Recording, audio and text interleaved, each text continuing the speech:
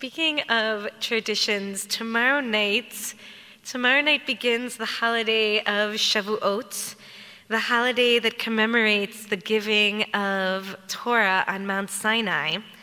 And it's always, the way the Jewish calendar works, it's always the same Torah portion right before the holiday.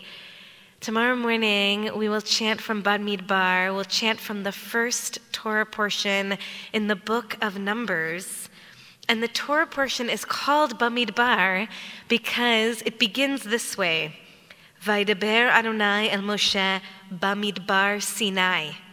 All the names of the books of Torah, as Rabbi Bauer joked with me earlier today, a branding firm did not come up with them.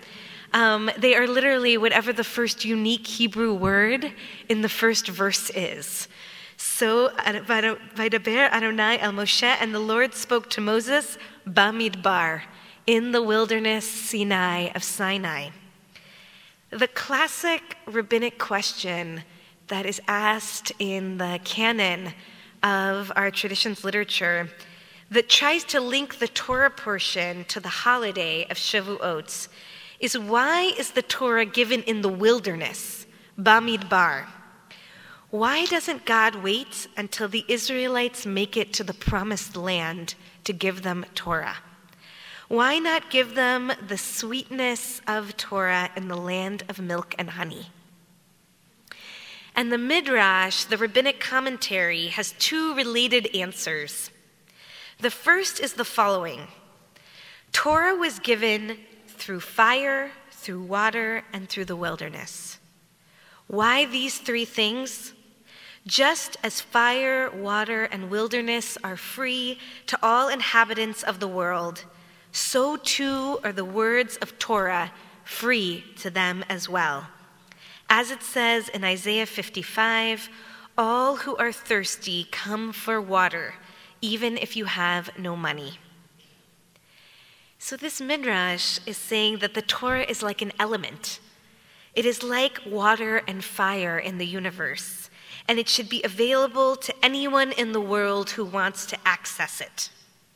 That the Torah was given in the wilderness to make its universal message clear. Let all who are thirsty come drink from the words of Torah.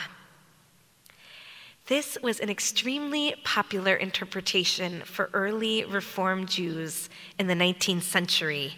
And I hope you can imagine why. I hope it feels familiar to you, because it very much represents what Emmanuel and the Reform movement as a whole have tried to do. To be open to all people, to make Torah approachable regardless of one's background. And while membership is not free for synagogue, I thought you would maybe be thinking that. And while membership is not free in the monetary sense to a synagogue, we do try to be as accessible as we can be. Even as Isaiah says in his quotation, even if you have no resources, let all who are hungry come drink. This is the classic Midrash that if you go back to many of the sermons that Reform rabbis and even Emmanuel rabbis gave in our 150-year history, they loved this Midrash. But what I didn't know until I went back to the original text is there's a second part. What we say in Hebrew is a davar acher, another interpretation or an alternative idea. The Midrash keeps going and says, why the wilderness? Because anyone who does not make themselves ownerless, like the wilderness is, cannot acquire the wisdom of Torah. Let me read that again. Anyone who does not make themselves ownerless, hefker in Hebrew, like the wilderness, cannot acquire the wisdom of Torah. This is a much more personal, even psychological take on the Torah portion. We have to get ourselves in the right spiritual frame of mind to receive Torah. We need to make ourselves like the wilderness, ownerless, hefker. When I lived in Israel and I was in graduate school, we had a hefker table. It was a table in the middle of the courtyard, and anything that you didn't want anymore, like the rugula left over from the potluck, or a notebook you didn't need anymore, or maybe a novel you were done reading, you would put it on the hefker table, on the ownerless table, and anyone who wanted could come take it, right? It's like sidewalks in San Francisco, but a little bit more, a little bit kinder. But the notion of making oneself hefker, not an item, but your own self, is much more radical. I imagine the Midbar, I imagine the wilderness as this wild, open expanse like the Mojave Desert, beautiful and scary at the same time. We cannot control it. We may not even be able to survive it, yet we are drawn to it. We can really listen there. It is in that space of the elements of fire and water, that free space, that ownerless space, that Torah is given. The rabbis teach that Torah was given in the wilderness to instill the virtue of humility, of anava, of humility in its students. That the wilderness is not a place of comfort or ease, it is a place that humbles you in your vulnerability.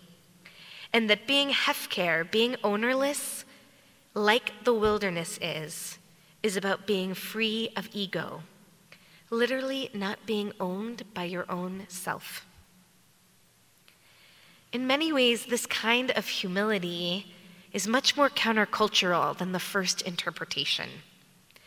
Our public leaders do not seem to value humility increasingly.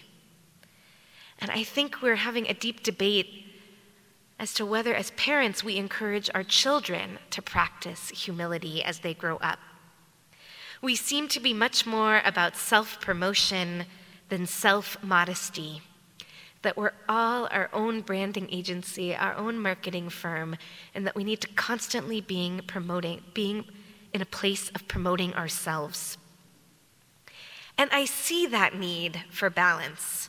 Sometimes it is important that we confidently advocate for ourselves to help others recognize our value.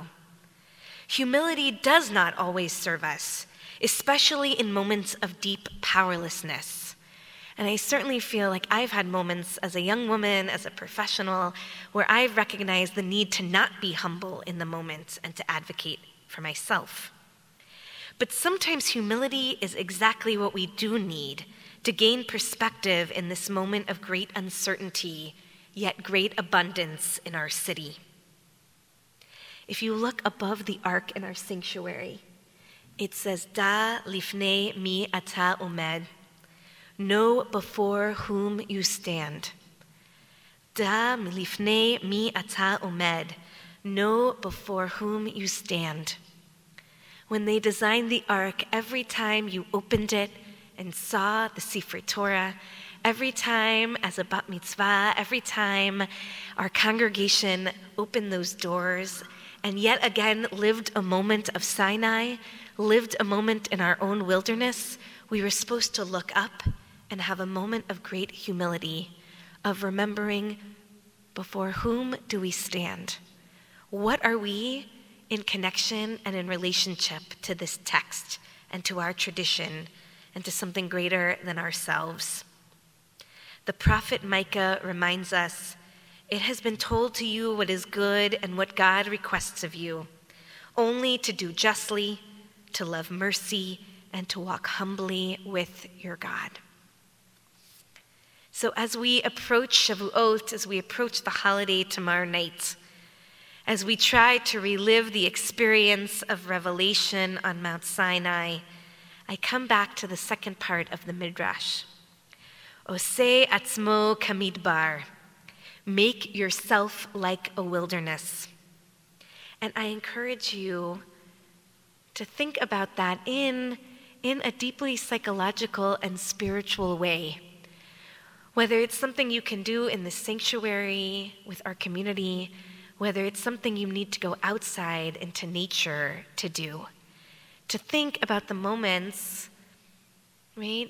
Not all the time, but the key moments that humility can be a part of your spiritual practice, that you can make yourself vulnerable, that you can make yourself uncontrolled, And maybe even that you can make yourself free so that you can fill in that empty space with the water, with the sustenance, with the sweetness of Torah. Shabbat Shalom. Shabbat Shalom.